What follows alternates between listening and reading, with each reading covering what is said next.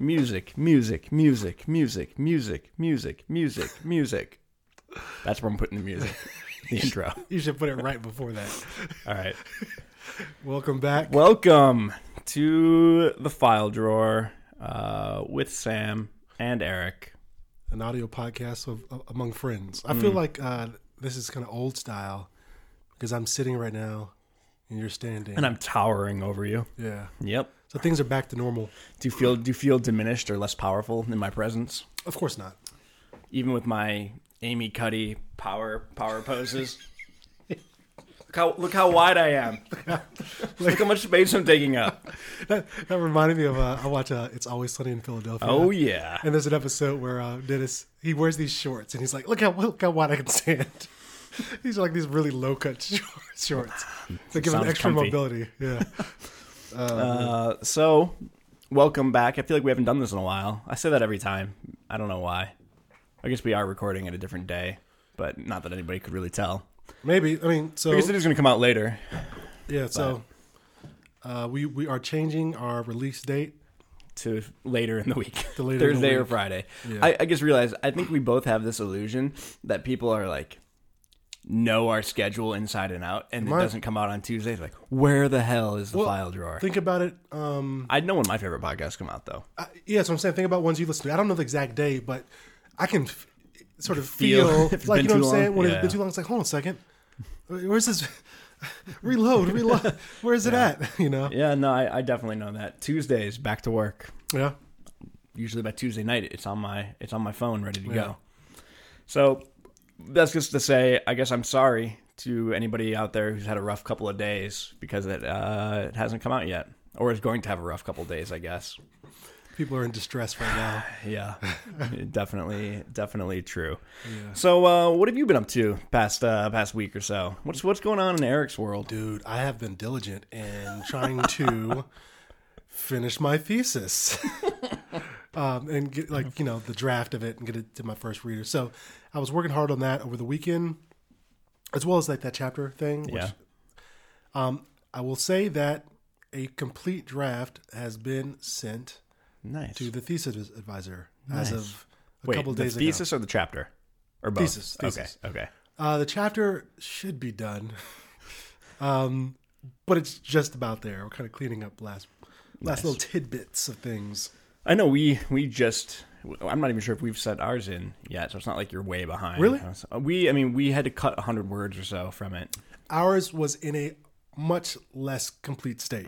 Gotcha. Probably with more words than needed. Okay. Yeah. Well, I can take almost no credit for ours. I'm third author on it. Okay. So. You said you wrote the whole thing? They wrote the entire thing and Okay. did all the edits, but I'm taking third author because I'm a nice guy. You're No, actually, previous. So the File Drawer alumna. oh yeah, Lisa. alumnus. Alumni. Is alumni plural? Whatever. Alum. Let's just say alum. Edit all this. No, out. I'm not editing anything. She and Hunter's had some cameos on this, but he hasn't actually been on the show yet. They are my co-authors, and they did a hell of a lot more work. Yeah. Especially Lisa did some serious editing.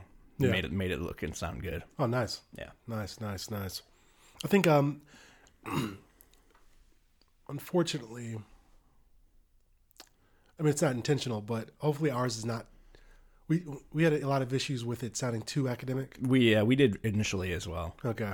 Yeah. And hopefully we've kind of softened it up a bit. Right. Made it a little more accessible. Yeah. I was like, I want to do deep dives into like what this theory says, what that theory says. Yeah. And obviously, there's not enough space to do it. And second, I don't know if anybody cares or if it hits the point home. Well, we have a very, I don't remember what the exact number is, but a very concrete limit on how long our stuff can be, including reference lists. So that made it tough. I was going to ask you what your chapter is about, but do you really want to go into it? Just in general, it's about leader identity development and self-awareness within the context of a model with the whole book is about. Right. Leader developmental readiness. Yeah, leader developmental readiness. So wait, so you have self-awareness stuff in your chapter? Yeah. I may have to talk to you off the air then about that because I'm moving forward on a project where self-awareness is going to be one of the moderators. I'm digging into some stuff there. Okay, and actually Becky just passed on an article today, in fact. But yeah, I've done some diving into like a lot of the self-awareness lit, and I can tell you where, off air, because I'm not going to get into it now, but where some like the org literature and the more social literature. Let me just run this by you real quick. So do you think basically the one aspect of the model is we're looking at goal quality. So we have people who are engaged in a coaching relationship to work on their leadership. They set some goals, some self-set goals, the coachees do. So we're going to assess how high of quality those goals are based on how difficult and how specific they are, leading to goal outcome. But we're looking at some moderators, and we think one of the moderators is how self-aware the coachee will help moderate that relationship between whether they set good goals and actually achieve those goals. Because the goal setting literature is all about setting high quality goals leading to actually achieving those goals, but we're looking at some other moderators as well. But we'll have to chat. Yeah, that sounds about that. Yeah, that sounds interesting. Yeah, I've stuff to say about that, but okay, not gonna get into that. This would turn into a very academic podcast for a week. Yeah, we're not all about that. I wish right here is where I would have eaten some cheese on the air, but I don't have any cheese left because I ate it all. You ate two things of string cheese. Two already. String cheeses. Unfortunately. Yeah. All right, so you're almost done with your thesis because this April 1st is a soft deadline to getting it to your second reader, right? I think that's an April Fool's joke, though. Okay. I think that's just a joke, and it's really due whenever your druthers. Have your druthers. Right. Yes. Oh, whatever you need to tell yourself. I want to hear that. Good. Your beard is sounding great. I just scratched my beard, and I was like, I like the way that sounds. See, mine is too long to make sounds like that. See, that's the audio equivalent of showing someone your beard. Yeah, check out my beard. Yours is nice and soft. And plush. It is kind of soft. Yeah. I had I don't know why I'm talking about this, but the other day I got my hair cut. Yeah. And so I came home afterward and took a quick shower before I went back on campus, and I got in my car. And I looked in my rearview mirror to back up, and the tops of my ears were so fuzzy. I stopped my car, got out, went inside, and shaved the tops of my ears. I have really fuzzy ears for whatever reason. When I got my haircut, you talking about just on where your ear? On my lobe earlobe. Is? Yeah, my earlobe has little peach fuzz that gets beyond peach fuzz level. Be honest with me. Have you ever noticed that before? No. Because sometimes I forget to take care of it, and then it'll just hit me with like a bolt of lightning one day that my ears are incredibly fuzzy. No, it's depending what angle the light hits you on, what perspective someone looks at you at. You know what I'm saying? You might catch it then. You might, yeah. If I got the sun behind me, it's like in the back of the head. Your ear hair is like an angel. It glimmers when the light is just right. Exactly.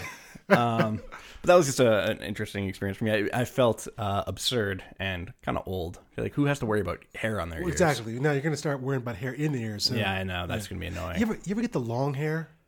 Where? Like on your on the back random spots? Random spots. Oh, like even in my beard sometimes. I'll have one that's just crazy long, and I'm like, what is going on? I'll get one that's crazy thick in my beard. Yeah. And pull it out. It's like an asparagus spear.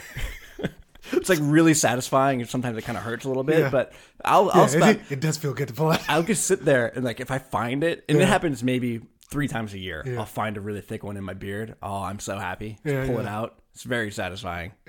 I don't know why. I think I have a couple of those, man. Yeah, actually, they might be the gray ones, unfortunately. Sad. Yeah, sad. So yeah, obviously we have a lot of exciting things to talk about.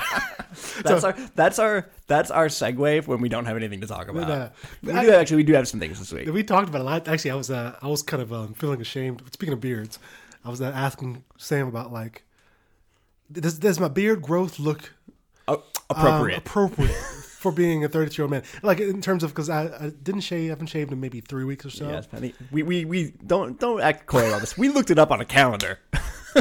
We wanted to know exactly. It's been like 3 weeks, like 2 weeks and like 5 days. I wanted to know if I was doing all right, or did I have because it feels like I'm doing all right, but I look a little self-conscious. And what did I tell you? No, you were kind of like it's okay. No, I said you are where you should be for a man of your age. You're where you need to be, son.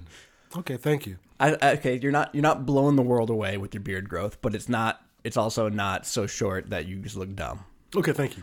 Also, people don't have to know when you started that. For all they know, if it was since the last time they saw you. You know what? Maybe it's only been a week. I like to be transparent. So, we were talking about this. I'm going to make a nice segue. Yes, let's hear it. So we were talking about podcasts and when our favorite podcasts come out. And so one of the podcasts that I listened to was the Joe Rogan Experience, which you've heard me talk about before. And because this is also what I'll do in times of not having anything interesting to say, I'll reference another podcast. Now, I happen to actually be listening to it prior to coming in today, like earlier today. And he happens to release a ton of podcasts, it seems. Like, I think he records a couple a week. And it seems like he records or releases so many a week. It's like his job. And they're all like 3 hours long.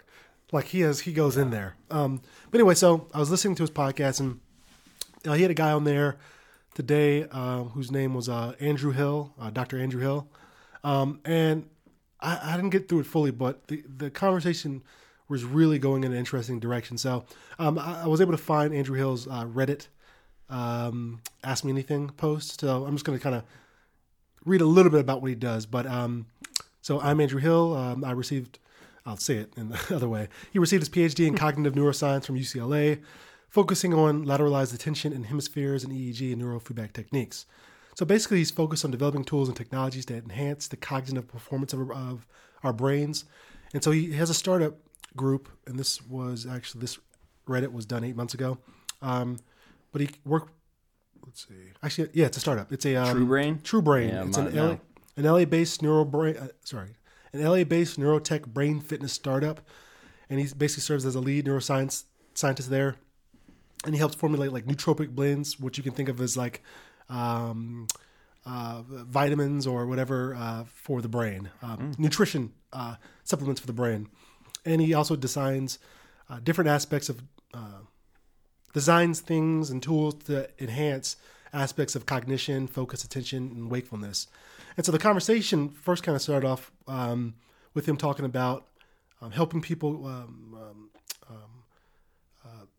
basically get over substance abuse in like a non-12 step sort of way, where he emphasizes that you have control over your process. Like, I think again, listen to the podcast if you want to hear more. I'm not going to copy their podcast, but the other interesting thing was like he was describing exercises.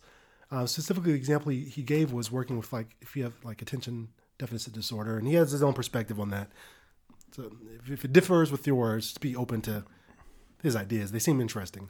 You're talking about like Lumosity type brain games? Again, yeah, I would need to before I talk about it, I would need to like find out more. But as he was describing it, like it was kind of mentioned to you before the podcast, it seemed like he monitors the brain waves in some way, but also provides there's some sort of reward system set up through the exercise process. And I might be totally off on this, but listen to the podcast, go check it out. But I thought it was just real interesting in terms of thinking about the way that our brain works and thinking about how we've developed from baby to how we are now.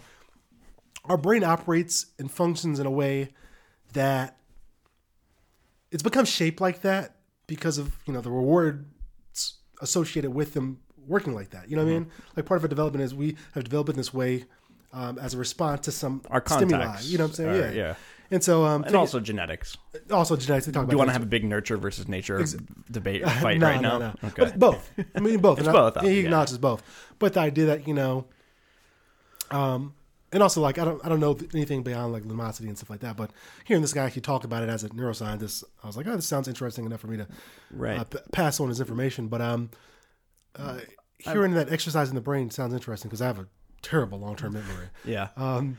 I do as well. I have a question for you. Yeah. So it appears that we, and by we I mean neuroscientists, so not really me, neuroscientists and just science in general are moving toward the creation of supplements or even let's say like implants, like cognitive implants that could affect intelligence or memory or things like that.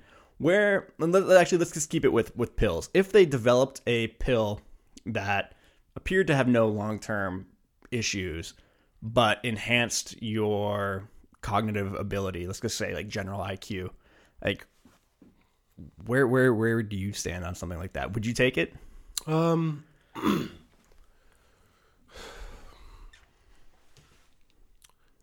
right, so before I answer your question, I would be curious about other things. Like, are there limitations? Like you said, we are going to, by nature, be limited. Are we saying we're going to go some limitless type of thing? You take these pills and all of a sudden it's crazy? No, not limitless, without the health issues. And also, let's also say they're really expensive. So I think there's interesting social issues to things like this as well. I don't think so, because if you think about anything that's new in terms of pharmacology or whatever, drugs, I mean, aspirin was, well, that's a bad example, but any drug that is now sold started off as like some sort of new weird thing that wasn't well tested. Now they're giving that stuff like candy. You know, but I think the difference there as well is that is a thing to fix you from a sick state to being healthy, and not necessarily taking someone perfectly healthy and changing them that way. Yeah. I don't know. Yeah. I don't know either. It's almost like a mental enhancing, like a performance enhancing drug for non-athletes, and if everybody else is taking them, and everybody at your company or everybody in your industry is taking these, how you? I mean, it's almost like I know people abusing like ADD medicine to focus, and a lot of schools I think struggle with that. Yeah, but that can have there's like, you said there's no negative side effects to this drug. A lot of these drugs haven't existed long enough for us to know if there's long-term problems. Well, exactly. I'm waiting for, like, basically we discover if you take these drugs for 25 years, you turn into a frog or something. And one day, boom, the frog second coming. I would like to say, and I would say this even about, like, let's say, hopefully I'm nowhere near this, like heart medication. You know what I'm saying? Which obviously, I know you differentiate it between fixing whatever. Right. I would like to say that I've tried correcting like my diet first, like the basic stuff first, getting enough sleep first prior to saying, all right, I need to crank it up a notch. You know what I mean? Like, am I doing that stuff right before I start taking a foreign drug? Yeah. And is it is it made in a lab, or is it like... No, it's not like a street drug. No. So I like sci-fi and like apocalyptic fiction type stuff. I'm just thinking this future where only the rich can afford these kind of psychological enhancing drugs, and then that not only do you now have income inequality as the main difference, but you have literal like mental cognitive ability as a difference between the rich and poor. That's crazy. Someone write that book. Probably already exists. I mean, it's called the socio SES status and limit to certain education. Well, I mean, that's not even a pill. Yeah. Oh no. Yeah. I know. You know what I mean? Anyway, I didn't say the phrasing right because I'm not a social. Well, here's how I know you didn't say the phrasing, because you said SES status, but the second the status is in it. It's like ATM machine. Whatever. Did you see your boy Hannibal Buress was on the Bieber roast? Somebody was just telling me about it. I need to go. I didn't watch the clip. I need to watch it.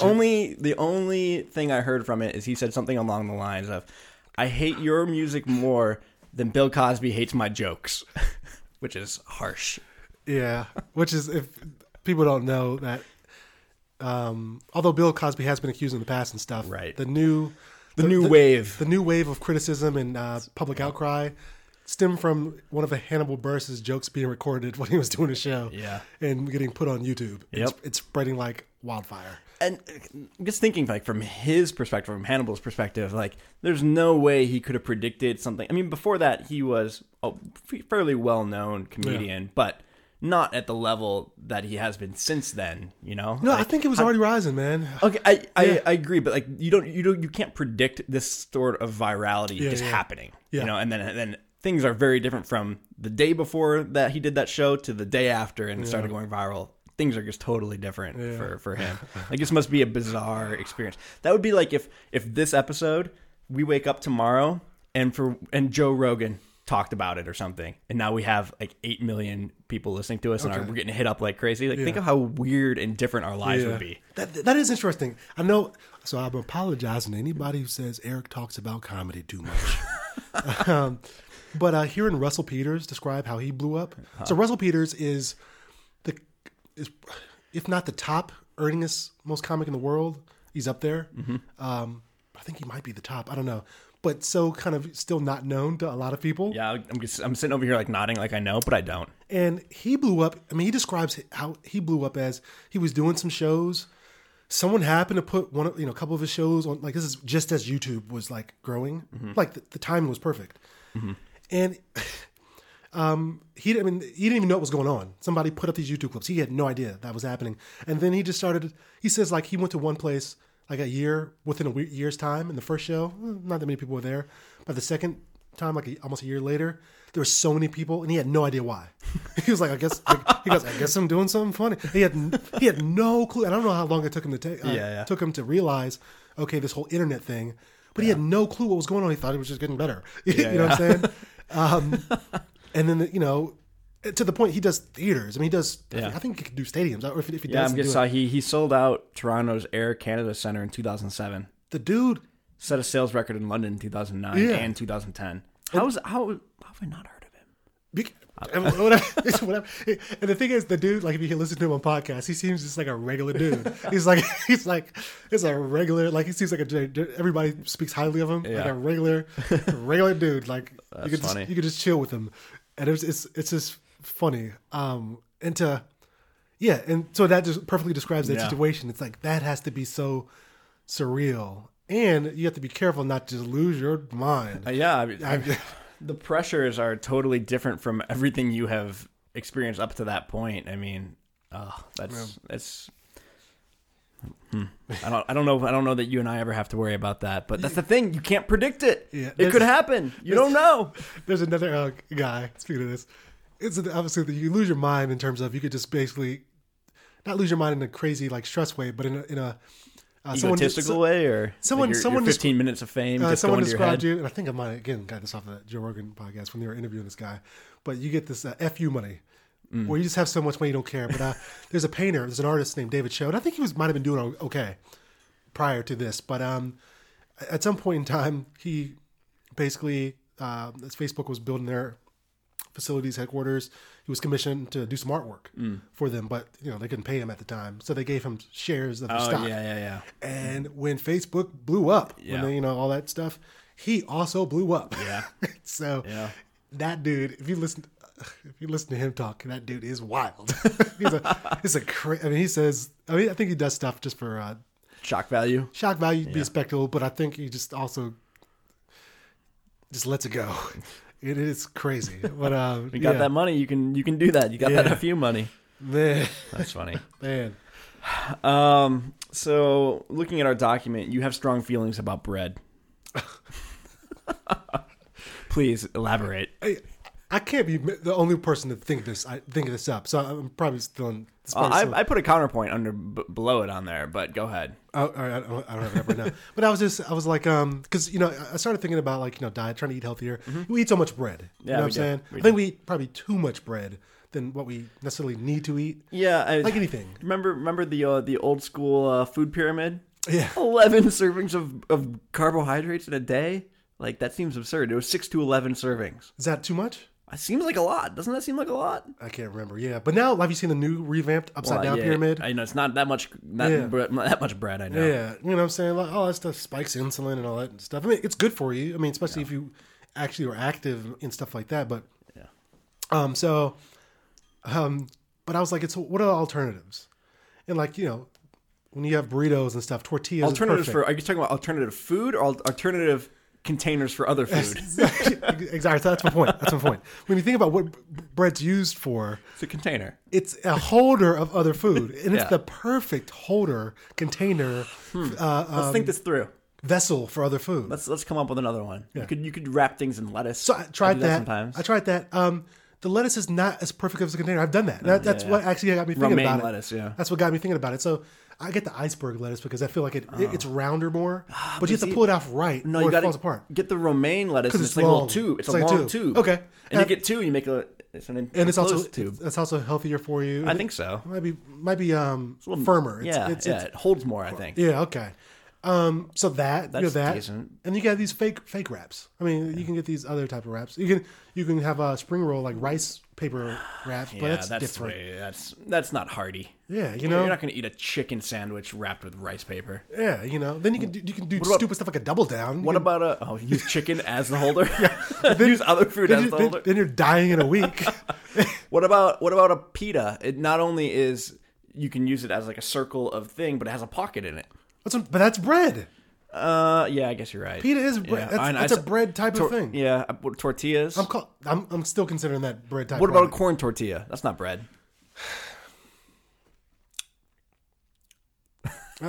Cornbread. It's corn. Yeah, I think it's fine. still bread. It's a cousin I of think bread. it's still bread. It's Okay. it's a bread derivative. What about maybe let's step outside the box. What if you just didn't use holder for food? What if you just ate the food that you wanted to put between the bread?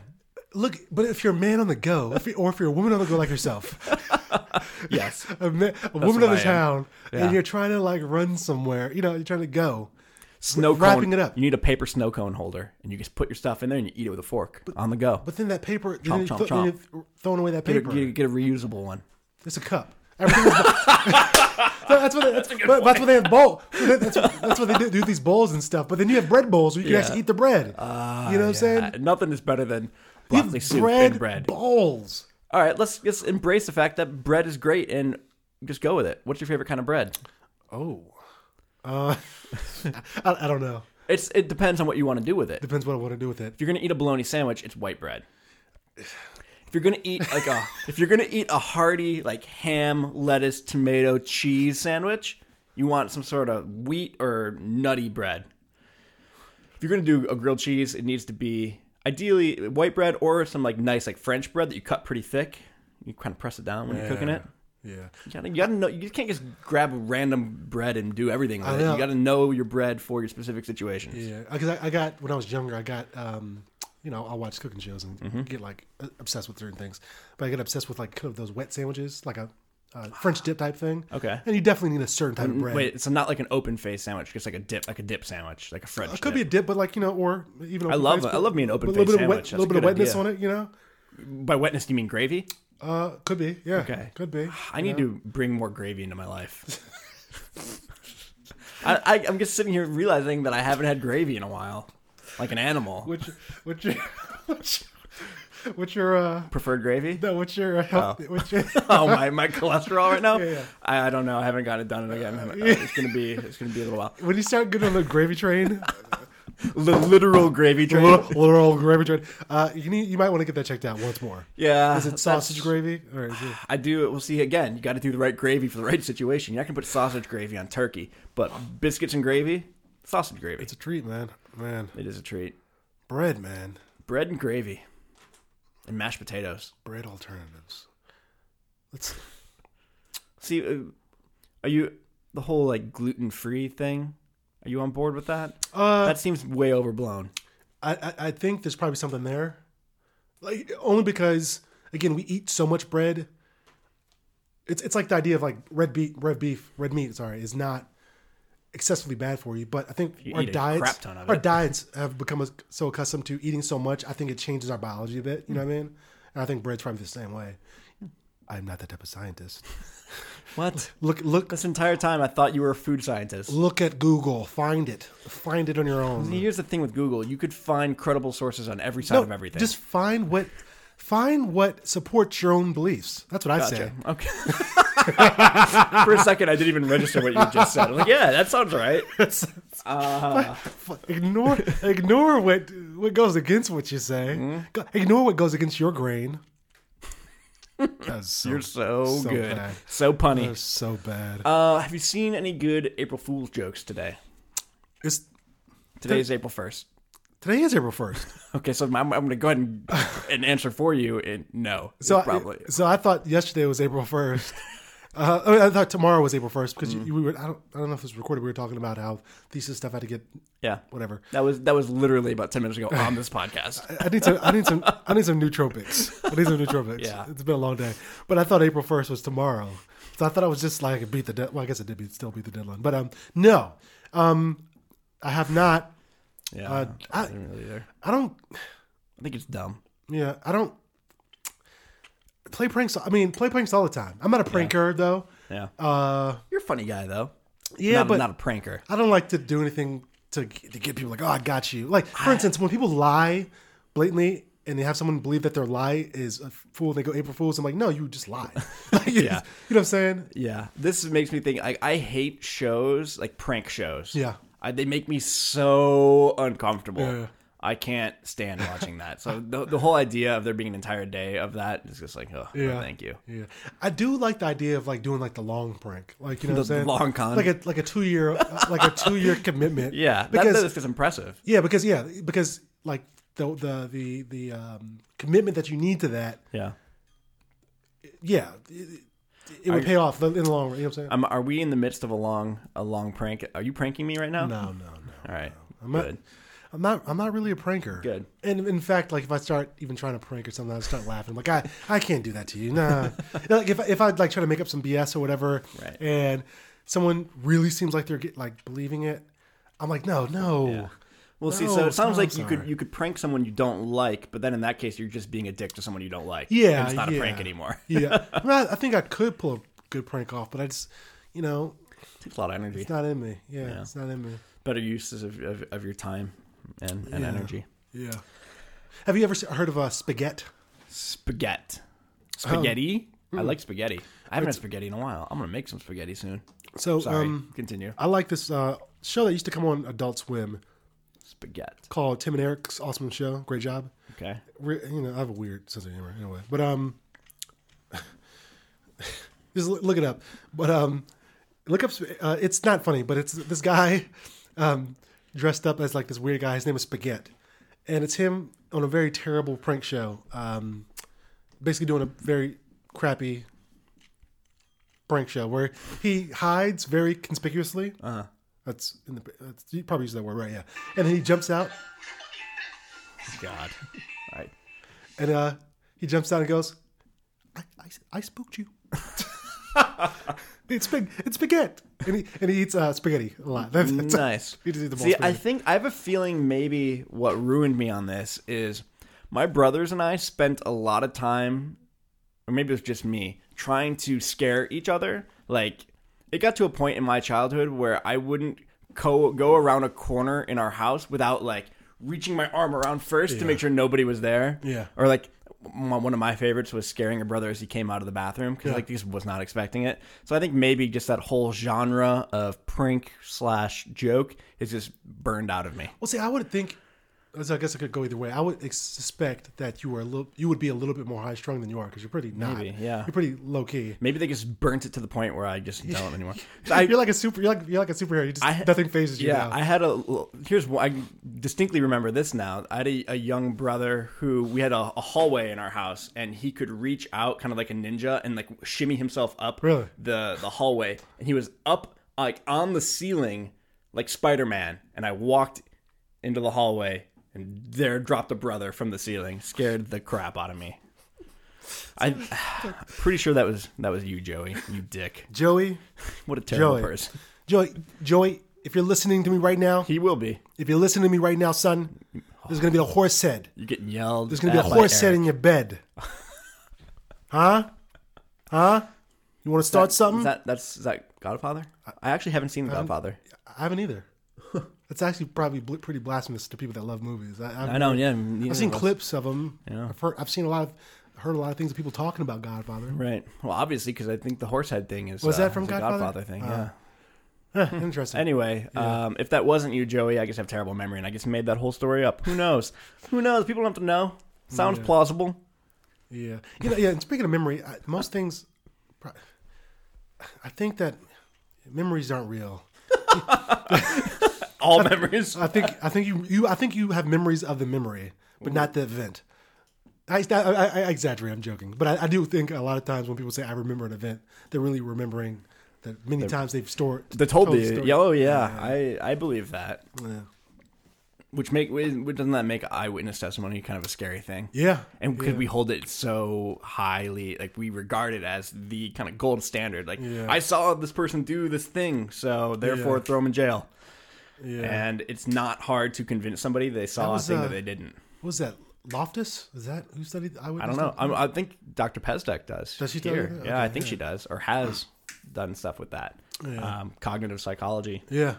Really plays into it there. People are just get so confident that about even with even knowing that the brain has limitations. Well, and our brain is so good at finding patterns. Like evolutionarily, we evolved to find patterns in things because that helps us survive. But sometimes that means finding patterns in things that aren't there. Yeah. And we are so convinced that whatever our brain thinks is right. Yeah. People haven't spent enough time with like the visual illusions, the dress thing. Yeah. To go back to a previous episode. Oh man. Yeah. So what else was on the side? So what was your bullet point on the bread thing? Oh, I was making the point that I thought tortillas might be a better holder of food. So you said, but then the other kind of bread-like. They're bread-like. I'm sorry. You said that as if you were about to like add a lot to that bread conversation. No, it was just tortillas. All I was going to add to it. Okay. I feel like we're missing some obvious bread substitutes, but that's all right. We'll move on. Probably. If audience, if you have good bread substitutes, please respond. And substitute in the way of food holder. Food holder, yeah. Food holder. You can put meats in there. You can put vegetables in there. The ultimate food holder? You can put sauces. Your hands. Your hands are a food holder. Yeah, but again, if you're on the road, you know what I'm saying? You could sop up. Say you just had a piece of bread and you spilled some food stuff on your hand. You could sop up that liquid or whatever onto the bread. Eat the bread. Get the middleman out of there and just lick your hand. Okay. Some of us aren't as so I also have a note on here. I can't remember. I know why I thought about this. And there's probably better examples. Not like I spent my time thinking about these examples, but like what are some words that are like the best? I saw this note and I had no idea what you were talking about. So please elaborate on this. I was like, there's some words that are just really the best thing and the worst thing. And I like the idea of double meaning and stuff like that. Yeah. But it's so I was listening to something and someone started scatting. So wait, so are you saying scatting is a worst thing or a best thing? Both. By the way, don't Google search scat. I'm not going to Google search. I know what the poop connotations are, but I'm just surprised that you thought the musical scatting was a good thing. You don't think? Whoa! You don't think the musical scatting is a good thing? I mean, it's. I've never had to put it in one category. I'm not talking about like whoever that did that pop song back in the day, Scat Man. Blues Traveler? Was it Blues Traveler? The Scat Man. I'm not talking about that song. I'm talking about like legit scatting. What? This is what I wish. This is what I wish that the iPod was in, because this is the Scat Man song. Okay. I'm a scat man. Oh yeah. This sounds like a remix, I think. Okay. I don't actually know. Okay, scatting is very impressive. Like as a skill. Yes. That's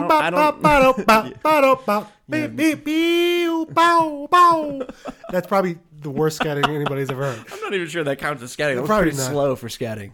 There it is. That was pretty good. That almost sounded a little bit. It sounds almost like who? Our friend. Slow down, scat. And who does it sound like but our friend? Our friend. Hey man. Slow it down. You have to slow it down about 50 whatever. Like one of our legitimate friends? No. Or are we talking about something? I'm talking about Jeff Bridges. Oh, I was just about to say the Big Lebowski. The dude. Jeff Bridges, when he makes noises, he's just a slow down. It's a slow scatter. Scat of nonsense. If you speed up anything that Jeff Bridges has ever said, it turns into scat. If you watch The Big Lebowski, boom. Oh, man. I'm hoping by chance, some coincidence, that is absolutely true. Well, it sounds like we have a little experiment to do in between. but it Wait, probably- he is in Big Lebowski, right? Mike's Yeah, making yeah. that up? Okay, God. I almost sound like an idiot. Yeah. He's the dude. Well, yeah, he's the dude and the sleeping guy that we've listened to before. The sleeping tapes. Oh yeah. Jeff Bridges. Yeah. I thought you were talking about the sleeping dude from the Big Lebowski. I was like, Oh, okay. no. But We need to test that out. We'll follow up next time. yeah. Okay, so do you have other examples of words? So you're talking about words that have a good meaning and words that have a very terrible meaning. Yeah. All right. There's probably a lot of them. Yeah, and I'll probably have to edit this. Yeah. Let's not go there. But so that we can talk about the idea of double meaning, double meanings. English. Like double. I want to talk to somebody who has recently learned the English language. Yeah. What that process was like for them, because there is yes, there are obviously grammatical rules Yeah. and everything like any language, but it seems like there is an absurd amount Yeah. of exceptions in English that I don't know other language, so maybe it's true for all languages, but there just seems to be a lot of absurdity in English. How do you go about learning that? How do you? I don't know. Practice. Just being in English, speaking around English speaking people a lot. Yeah. I mean, since you've already said this, but when you called somebody a dick, Yes. that's one meaning. Yes. Then you have the other meaning. Yes. You know what I'm saying? And the Then name. it's a name. Yeah. What are we doing here? So What a about- person who learns English and all of a sudden let's say they choose the English name of Richard, and then people start calling them Dick, and they get offended because they don't know. Yeah. And they don't know. You're getting worked up over there. I'm thinking more along the lines of, all right, think about the O-U-G-H sound in English. Through, Yeah. tough, Yeah. spelled very similarly, not even close to how Yeah. it sounds. Yeah. And there's like a lot. If I had done any amount of research, if I know we were going to talk about this, I would have others. But Let's just talk about it as if we know what we're talking okay, about. great. So that these are called homonyms, by the way. Are they Yeah, things that sound the same but are spelled differently. interesting? Yeah. Interesting. What? So the ladies and gentlemen, the way that I said interesting 3 times, in fact, means that it was what? Not Not interesting. interesting. That's so That's rude. part of English. That's so Part, rude. if you say interesting 3 times in a row, it means not interesting. Yeah. It's something you just have to Sarcasm, learn. though. Sarcasm. So how is sarcasm perceived in different languages? Like, you know what I'm saying? Like the American sarcasm, is the tone is the tone the same? Is the tone different? Yeah, I don't Obviously know. comedy and sarcasm, satire and stuff exists in all languages. Well, and people talk about like British comedy being very different from American comedy, and just Americans not getting it. Yeah. And I'm sure there are many more examples of that, and I don't know any of them off the top of my head. Covering the important stuff. All right, so what about keep on talking. The other thing in the other thing that I put in there, or no? No, I was going to say, what about Scatman Crothers? I don't know who or what that is. Well, Great.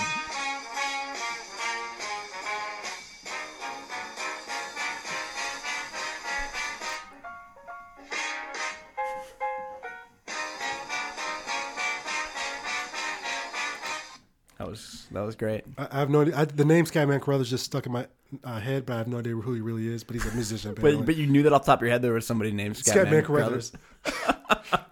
That's useful. See, that goes back to our brain conversation. Why the hell does your brain know that? I don't know. I wish my brain knows a lot of useless things. I wish I could just do a system dump. Do like a defragment of your hard drive. I want to do like a on Windows Control Alt Delete, close some of these processes running in the background that don't need to be that have happening been running since like 1993. with a defrag. I want a defrag on top, maybe with like the full registry cleaning. Maybe just upgrade the hard drive to like a solid state or something, a little bit quicker. Brings us back to our nootropics and brain Exactly. drugs. So there, give you a pill that does all that. Yeah. Fresh as could be. Yeah. What if the pill gives you all these benefits, but the downside is it takes some like 5% of random memories? What about it? What about it gets rid of your Richard? Yeah. Wow. That would be bad. Speaking of Richard, little Richard, he in fact. No. I thought you were really going. But somewhere with do that. would you call what bop baloo bop bop bam boom Scatting? Scatting? No. No. I call that not scat. I don't know. I don't even know if I had that right. If I listened back to it, that was on. It probably wasn't. This is probably like, not. I hope out of the 5 million fans that we have, I hope there's some Little Richard like fanatic who's like, hey, he got it wrong. He got it wrong. Yeah, and you're gonna get a strongly He worded got it email. wrong. Although we don't have a contact form on our website yet, even though I think we said in episode 2 we would do something like that, but That's easy. You get a free email address. or I Squarespace? can just link it to either of our emails Yeah. because you want more email, I'm sure, right? Yeah. I had a thing and then I lost it. So the other things on the notes? I added the one thing about Zappos. Oh, and yeah. Tony Hsieh, So this is when we bring it back bringing it back. to org stuff. Yes, getting orgy. So we have talked in the past about this idea of holacracy and how it is a organizational structure or non-structure that's all about self-organization and removal of job titles and removal of traditional hierarchy. And Zappos has been experimenting with this for a couple of years now, and they have been trying to adopt it while phasing out their traditional legacy structure. And they've kind of had two processes running in parallel, and it hasn't been a super smooth process. There's been a couple articles. I think when we originally talked about it a few weeks ago, it was because there was kind of an update article that came out on Quartz about how they're really having some troubles with it and, some questions about whether they're going to see it through to the end. So a couple days ago, the CEO, Tony Hsieh, sent out a company-wide memo that essentially said, we are going all in on this holacracy self-organization thing. And if you're not on board, we want you to leave. And, they were offering some pretty generous severance for people who didn't want to stick around to do this. Because, you lose your job title. You're not going to be doing the same type of work you were doing when you were hired. It's a very disruptive thing to change over to, but they want to go kind of all in or nothing on making it work. So it's been kind of going around the blogosphere of where I hang out, and people have a lot of opinions about it in terms of whether it's a good idea or fair, or whether it's going to work, or whether holacracy is just this fad that's just going to kind of burn out. It'll be interesting to see what happens. As of April 30th, I guess they're going to be full on straight holacracy from then on out. So I'm curious as to why. So obviously this whole organizational structure change is coming from the top down. Yeah. But could they have put into practice this sort of, instead of officially changing it, could they just try to live as they're trying to be? You know what I'm saying? Making the decision be more holacratic. I think that's what they have been doing since starting this. And that you have half the company super on board and doing that, and the other half that are doing what they have always done. And I think they kind of got to this point by doing that, and now to kind of get over that last hurdle, they have to do this kind of non-holacratic thing of dictating what everyone is going to be doing. So yeah, I think it'll be interesting to see. I'm a little bit surprised. So Amazon owns Zappos. Mm-hmm. So Amazon's letting them do this thing. And I guess that's not so surprising because Amazon has not been about profit at all in their existence. So they're kind of open to experiments like this. But I wonder how far Amazon will let them potentially hurt themselves before stepping in and saying, and I guess also is like, this is an experiment. And sometimes experiments don't give you the results that you want. Yeah. So what does that mean when you're a huge company with thousands of employees and doing millions of dollars of revenue a year, maybe even billions of dollars? Like that, the stakes on this experiment seem pretty high. Well, it's hard to tell too. What are the outcomes of this experiment? You know what I'm saying? So yeah. If people How do you know? Yeah. If people are leaving, and let's say they're paying people out to retire or move on, obviously there's going to be a group of people that you don't have to pay unless they plan on hiring. I'm sure. Back. Probably it's at some point. So I guess my point is you can't quickly say our extra revenue is an outcome. You know what I'm saying? Right, yeah. You know, not at least not in the short term, at least. Yeah, But yeah, in terms of long term health of the company, maybe internal employee engagement stuff. I think for something like this, I mean, it's going to take time to see,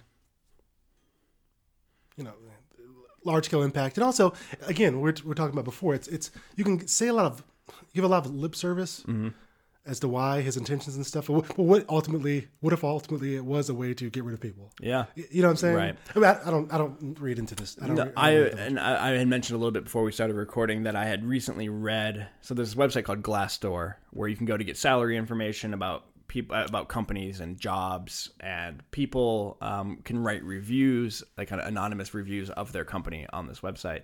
So I was reading what people who have worked at Valve, the video game company, who also, I don't know if they are officially a holacratic, but they're extremely self-organized and no hierarchy. But you get these employees writing, people who have worked in the company for years, saying things like, there's a lot of lip service about there not being hierarchy, but there definitely is. And the fact that nobody will openly talk about it makes it worse. Yeah. So it's interesting to see. It's easy for me to look from the outside at these companies doing cool and interesting things with organizational structure and think that's awesome. And then you start hearing from people who actually are living through it day to day. And of course, like anything, there's not going to be all, unicorns and rainbows all the time. A couple of things come to mind is, first, we've probably talked about this before, but just from our org theory class, the metaphor of org as a theater. And this idea of that people are playing roles and and it's almost like this pageantry. Even it seems weird that instead of again just kind of embodying the culture or living the culture, you have to say we want a holacracy. You know what I'm saying? And there's a lot of people talking about Zappos nowadays because they're doing this thing. I mean, on the marketing side, this has been a big win for them. I think. I mean, why else would we be talking about a company that literally sells shoes on the internet? Exactly. But then other things come to mind too, in terms of just how culture changes can happen. Very simple. Remember the model we actually used for one of our projects, like the ASA model.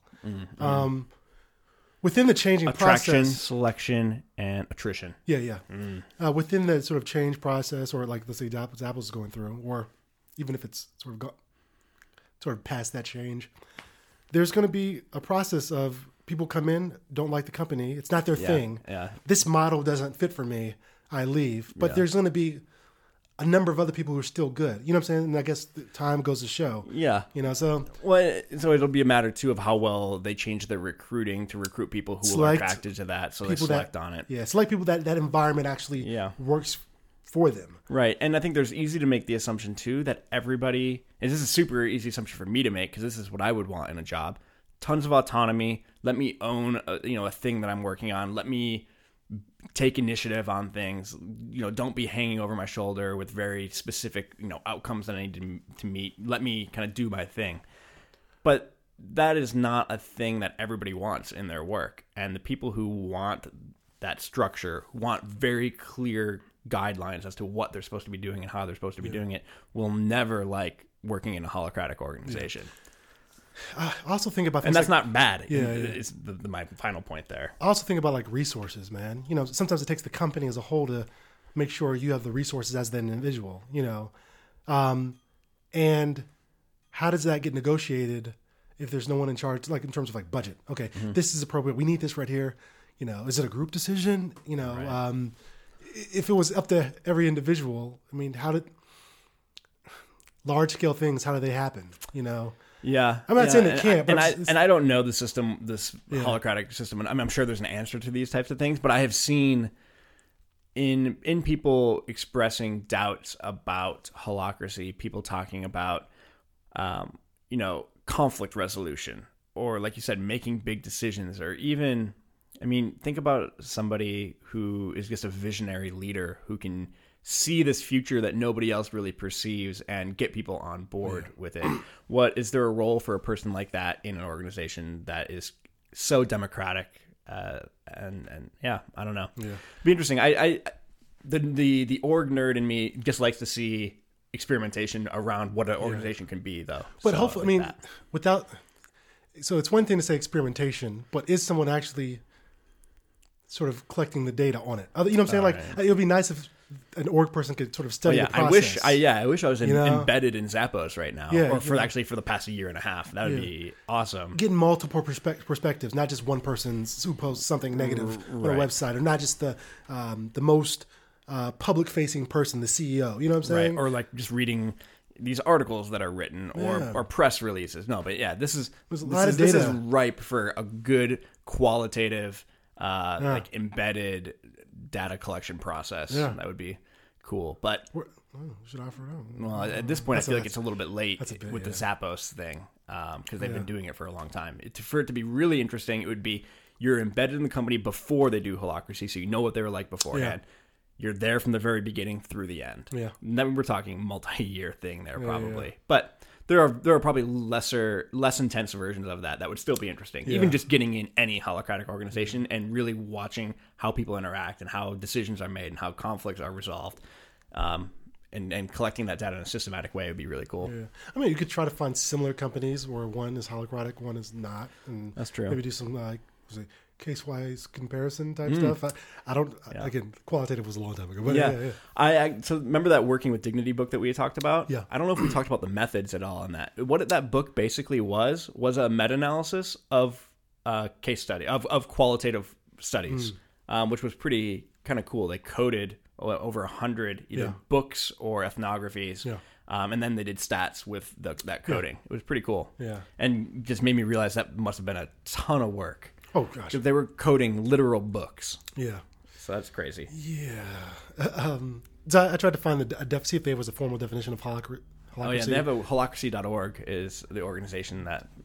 So I'll tell you what I found. Okay. So just redirected from the medical dictionary, free dictionary. It's not a legitimate thing. I don't know if it is the same thing, but I like the definition that came up for holarchy. It redirected from holacracy.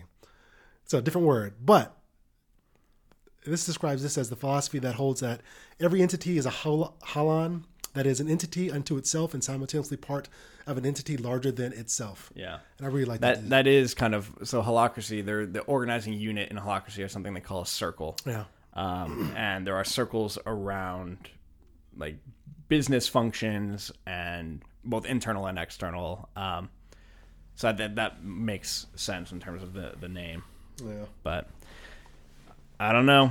It's interesting stuff. If I say interesting 2 more times, that means it's not interesting. So I'm gonna stop right there. It's like saying Candyman 3 times. What's that do? You don't remember Candyman? What? Candyman.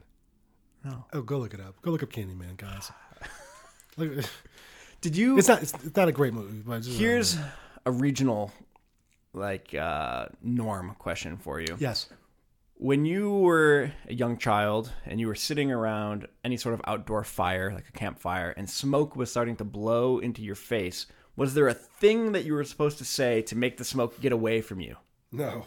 Really? What was it? Ours was you were supposed to say, I hate bunny rabbits, like as fast as you can until the smoke went away from you. Yeah. So what we did was that we stood up Moved?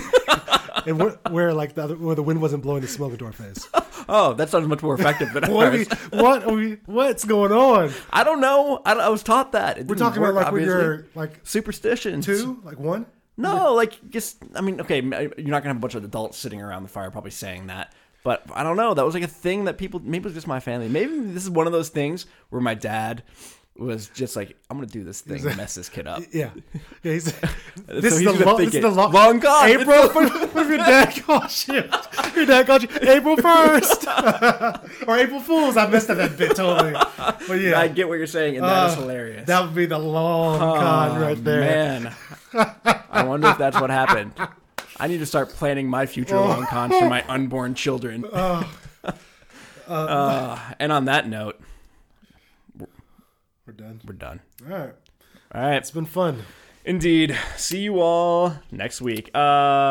Ratings if you want, reviews if you want, whatever. Yeah. See you next week. Bye.